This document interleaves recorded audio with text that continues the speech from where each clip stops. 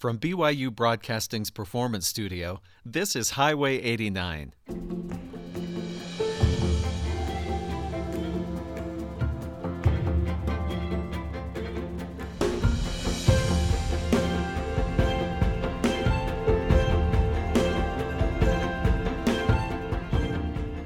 I'm Stephen Cap Perry. Our guests in studio today are Eugene Watanabe, founder of the Gifted Music School in Salt Lake City, and a number of the school students are here to perform. Also with us, Bill McLaughlin, the Peabody Award-winning host of St. Paul Sunday and Exploring Music on WFMT in Chicago, among others. We're going to hear some great music, and we'll also get to speak with our guests. Bill is in town guest conducting a concert for the Gifted Music School. They are a nonprofit children's music school in Salt Lake City committed to creating a new standard for music education in the U.S. They have a full scholarship conservatory program for serious and committed musicians with theory, ear training, performance classes, chamber music, and orchestral training, and in addition, a preparatory division with music for children 3 through 18, featuring lessons on piano and a whole variety of orchestral instruments. We'll be switching music and musicians in and out of chairs, literally playing musical chairs here today, so that might be a little bit of a background hum you hear. We actually will have a lot of fun with that. We're going to start with a piano quintet in A major, the Trout Quintet by Franz Schubert. We'll speak more about this in just a minute. We'll begin with the fourth movement.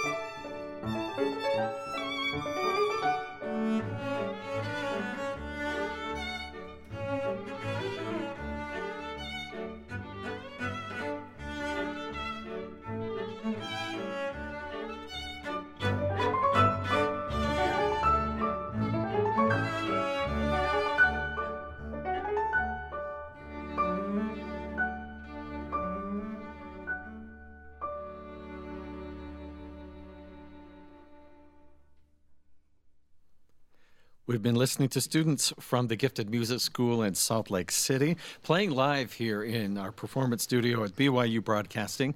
Violinist Karen Ferry, violist Mackie Moore, cellist Hannah Brown, bass Justin Morgan, and piano Kana Yoshigi. And we are playing musical chairs right now. We're switching to another configuration. We're in just a moment going to hear the fifth and the final movement. Violinist McCall Anderson, viola Madison Marshall, and cellist Caden Boyington. And we'll give them just a minute while they get set up. I am so pleased to speak with Bill McLaughlin. Bill, thank you for coming and speaking with us. It's great to be here. This is one of the great radio stations in the world. I'm really pleased to be back.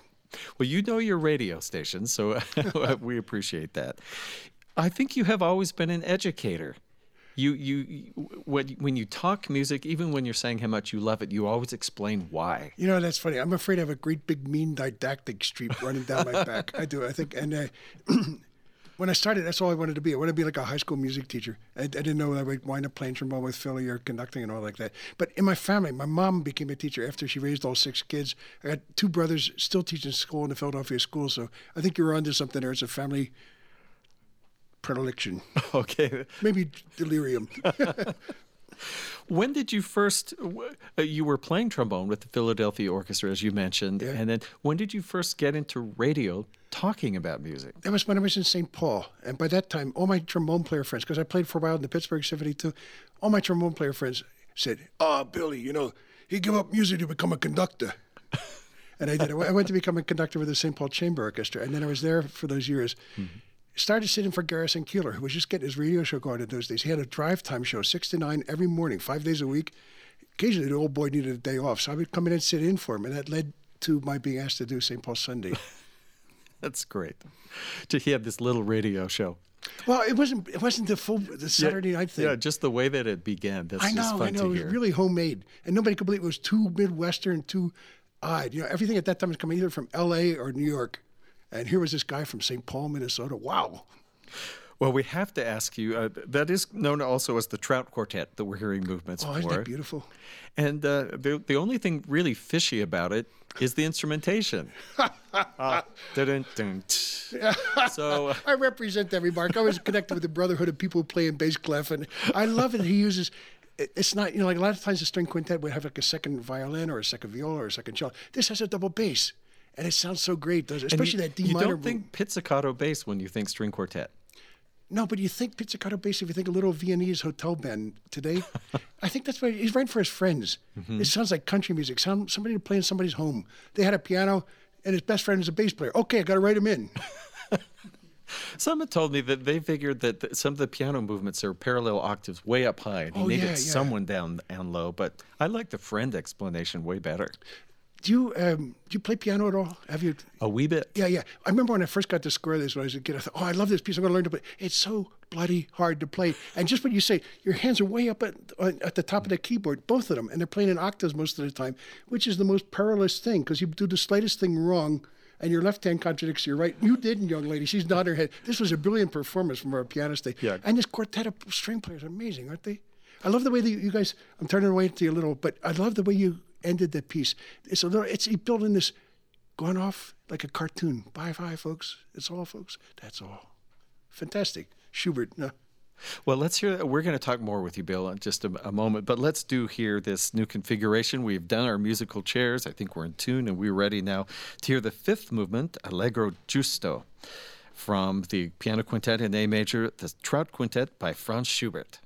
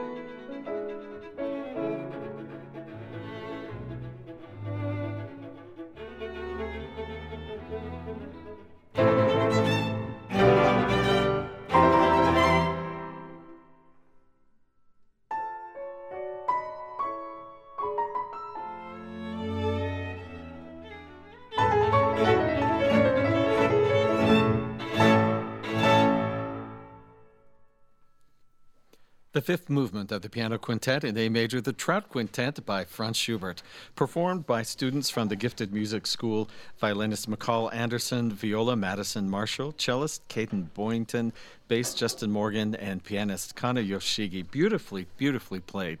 You must be so proud of these students, Eugene. I'm proud of every single student in the school, but I'm also proud of the faculty and the staff that helps to put this together, and people like the guests that we have, like Bill McLaughlin, to come and actually coach this group. Eugene Watanabe is the director and founder of the Gifted School of Music in Salt Lake City. We've had you back a couple of times, and every time we read about you in the paper, maybe you don't see the growth because you're there seeing it every day, but it seems like it's in leaps and bounds. Can you remember back how many students you began with? We started the school originally with about 30 students, and now we have about 350 students at the school. Okay. And we've become a major presence in the music education world, not only locally, not even statewide, but regionally and nationally. We're creating students that go on to really prominent music careers and prominent music schools like Juilliard, Colburn, and New England. But we have students that also go into academics. That's, in my mind, that's something that we're truly proud of, because we want them to become leaders, and we want to create and break down the barriers of music education to kids. We have 150 students right now currently at Mountain View Elementary, which is a Title I school, and those kids are going to get 5 years of music training, 8 hours a week. It's just insane. That's amazing. We found this quote. This is from a few years ago, and I don't think your philosophy has changed. This is from you saying, music is a fundamental, indispensable part of a well-rounded education for every child. Our goal is to provide that resource and set a standard for what a great quality music education can be. Oh, we still stand by that. We truly believe music education changes the world. Now, at one point you mentioned being a little bit frustrated that at major music schools, you used an example of the Curtis Institute, but it could be others, that students were coming from other countries and being able to get in, but U.S. students weren't passing the auditions. And what was causing that, do you think? Well, I think globally speaking, and I'm talking, with the advent of, let's say, China and Korea and Japan, and especially with the growth of China and their interest in music education, serious music education, that's billions of people taking music education seriously. And they made an effort to make it an important part of their education because they knew that it fundamentally changed the outlook of the kids' lives, and we have to compete with that. We have to.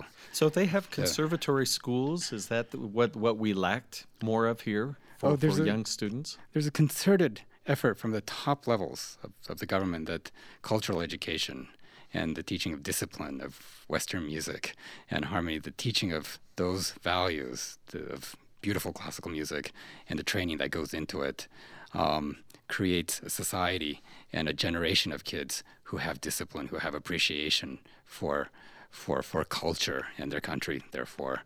And it's really a unifying force that cannot be underestimated.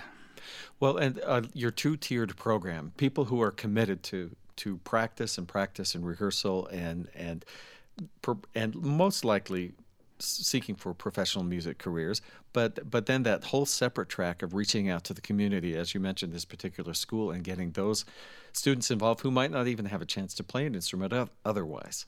Yes. We believe that our conservatory sets the standard of what music education can be at its highest level. We're not there yet. We're on our way. We're well on our way, but we want to take those standards and bring it to the community programs, the preparatory programs. How hard is it to convince people in the community? Do they just need to come to a concert or a school visit? What actually makes the difference persuading people to support something like this? I think a lot of kids are inspired by hearing other kids their same age performing. When our orchestra plays, or you hear these amazing kids here playing chamber music, you hear and see these kids. If you can see them, you know that the future of our community and our society is in good hands if all kids can be like that. Well, we are so impressed. We're impressed with the faculty you're bringing in. Also, like you say, Bill McLaughlin, the type of guest conductors and workshopping people you're bringing in to bring the best to your students. Eugene, we think it's commendable. And we're thrilled. Every time you come back, we see more and more happening. We're going to hear a solo now. This is, well, I can't really call it a solo because of the way that it works with the piano and the violin together, but this is the Violin Sonata by Aaron Copland, which he also said could be clarinet, but here we are. We're going to hear it performed today. Violinist Bree Fotheringham soloing, and with pianist Dr. Koji Atwood, and we're thrilled to have him. He's his master's, his PhD, been to Juilliard, just the level of instruction that's here at the school. Thank you very much for being here. We'll now go ahead and hear this sonata by Aaron Copland.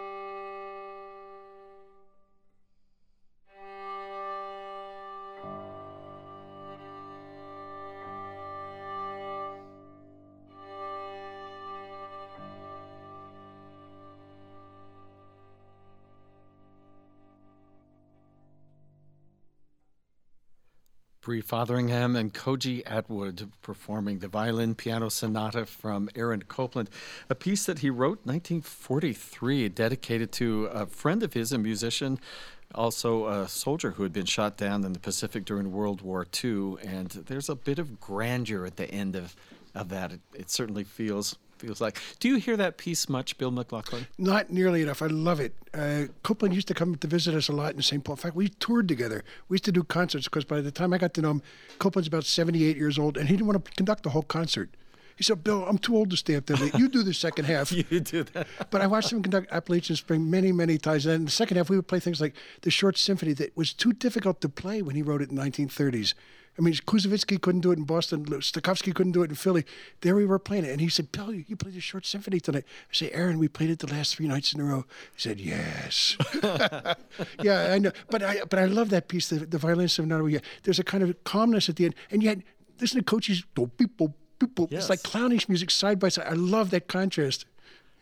What was it about him that found he was writing what we now think of as the vocabulary of Americana? Yeah, but exactly. Before that existed, how did he find that? Well, he started really hard. He started with a guy called Reuben Goldberg in New York. It was Reuben Goldmark. It was the nephew, I think, of the great Carl Goldmark. Not a great composer. He also tried to teach George Gershwin. He didn't screw up either one of them because they both got out of there. And Copland went off to Europe and studied with Najib Boulanger. Came back a raving, wild, avant-garde modernist. And he tried that for about 10 years and wasn't going anywhere. And they started with El Salam Mexico to introduce folk tunes. And he went, people love it. And now they can understand my most difficult impulses. So there's folk music in a way in the Violin Sonata we just heard. There's so much in Appalachian Spring, which we're playing this week. It just breaks your heart. And he tapped into a vein of American, it's almost like mystic connection to the land. So here's a guy who grew up, he said, I grew up on the Drabbest Street in Brooklyn, New York. And he's the composer of our Heartland. Yes. That's his imagination and his heart that took him there. Well, you mentioned you're playing Appalachian Spring. You're conducting this with the group. Is that daunting to say, yes, I have these high school age students and we're going to perform this particular work? Eugene suggested to me, and I went, I love you, Eugene, but no way. Not with high school kids. You can't do that. I mean, with college kids, I need 6 rehearsals. We did it in 2 rehearsals. We have another little brush up. Eugene, give him credit, man. I love this man. He has drilled these kids so beautifully, not just like a disciplinarian, but so intelligently. He'll get terribly embarrassed. But it's an important thing that someone does. And when I came in, it was all ready to go. And these kids are so gifted, and they're so willing, and they're so much fun. There's so much energy, and I find they excite me, they touch me. It's a miracle. And it's Eugene Watanabe who started it. How common is a school like this in the U.S.? There isn't one. There is not one thing even remotely like this. Nowhere. I don't know about abroad. I think what Eugene has seen with his wife Vera, she comes out of the old Soviet bloc system, and there the government really wanted to produce fantastic gymnasts, right? So they put all their money and energy to get these little kids from Romania who could do flip-flops better than anybody else in the world, and their fiddle players could do it, and their pianists could do it. We don't have government support at that level, but we got something even better coming up from the ground in the Gifted Music School. Yeah, it's just amazing what they do. I was curious. You have been here before as a guest conductor with the group and come back again. Do you see change and improvement in the school itself? Yeah, Gene said he went from 30 players now to 300. That's a tenfold increase. But it's not just the numbers. The players are deeper. I mean, I'm seeing kids now that I remember from when they were 13 or 14. Now they're 16, 17, 18 years old. They are so mature, but they haven't lost that beautiful affection for music and for each other. It's a wonderful thing to be here. Bill McLaughlin, thank you. So nice to talk to you. We'll speak with you again in just a moment. I think it's important to note that of all the students we're hearing, we only have one senior here today. The rest are all auditioning for music schools and getting other things going. I think it's a credit to the school. So we have changed personnel now. We're going to be hearing music of Mozart, the piano quartet, E-flat major, the first movement, the Allegro, but we'll be hearing this performed by violinist Rachel Call, viola Madison Marshall, Hannah Brown, cellist, and pianist Kana Yoshigi.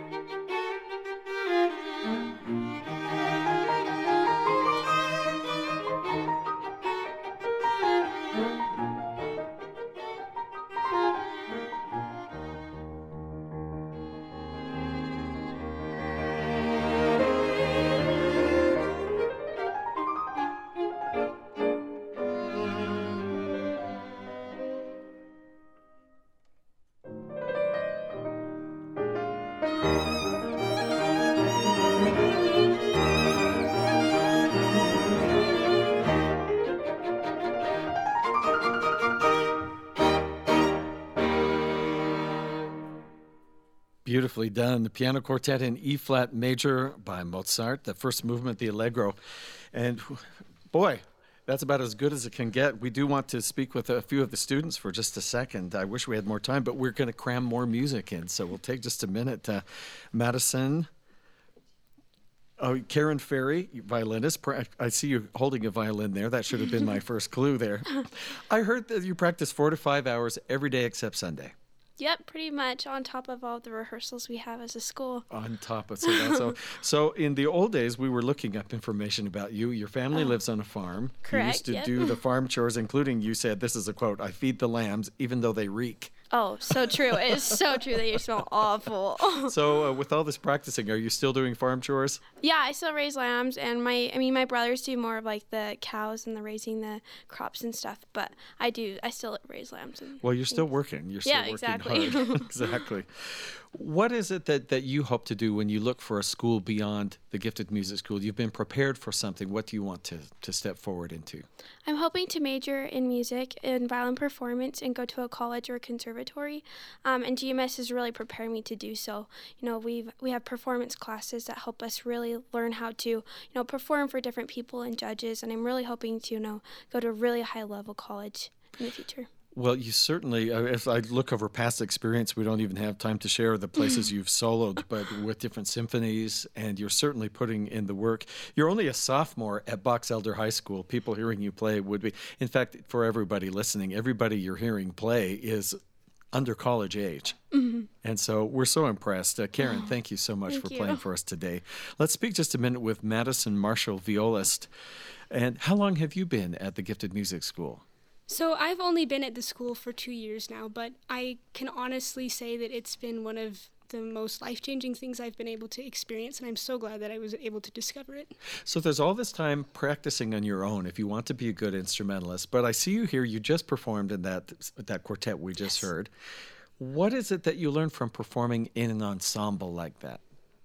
Well, I think that you definitely get to feed off the emotional vibe of everyone in your group, and that energizes you to practice more, not only in your chamber music, but in your solo music as well. And I've certainly learned a lot from this particular group, and I'm glad to have been a part of it as part of the Gifted Music School. And even sitting here watching all of you take your cues from each other, depending who had a solo moment, it was really fun for me to just sit and watch that developing and see the skills that you have to do that. We could not let you go without asking about the name of your viola. My viola actually doesn't have a name. This one doesn't? We heard you No. had named one Mr. Darcy. I did. We've parted ways. You have parted ways? Oh, the sadness.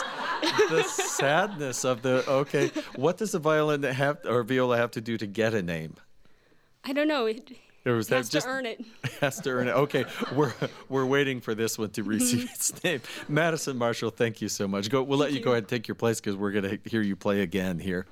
We're going to hear a final number, the students from the Gifted Music School in Salt Lake City. This particular piece we're going to hear is from Robert Schumann, and we're going to hear which movement from the quartet? The fourth, okay. Good place to end here. Let's go ahead and hear this from the students from the Gifted Music School in Salt Lake City.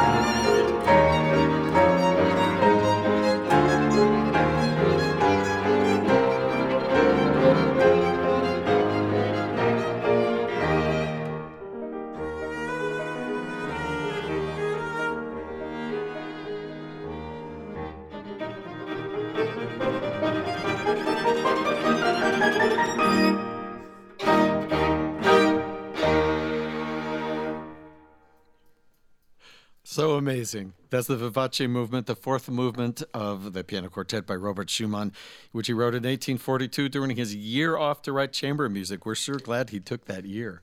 We just heard violinist Rachel Call, violist Madison Marshall, Hannah Brown, cellist and pianist Kana Yoshigi, who needs a massage after that heroic work and those leaps and runs she was doing. She's already a 3-time soloist with the Utah Symphony. You're listening to Highway 89. We are so grateful for these insanely talented young guests from the Gifted Music School of Salt Lake City. Under direction this week, their coach and guest conductor is Bill McLaughlin. We've also been able to visit with the school's director and founder, Eugene Watanabe. More information about the ensemble's latest concerts and projects available online at thegiftedmusicschool.org. We cannot thank you all enough. Thank you for a great, great show. Just thrilling to be here. If you're listening at home or just caught part of the show, you'd like to hear the first part, it's easy to do. All of our shows are archived online for free on-demand listening at byuradio.org/highway89 and follow us on Twitter at BYUH89 for live show updates and special behind-the-scenes photos and video clips. Highway 89 is a production of BYU Broadcasting in Provo, Utah. Our recording engineer is Mark Waite, our film assistant, Abby Horlacher, and the show's producer is Jackie Tateishi. I'm Stephen Cap Perry. Thanks for listening.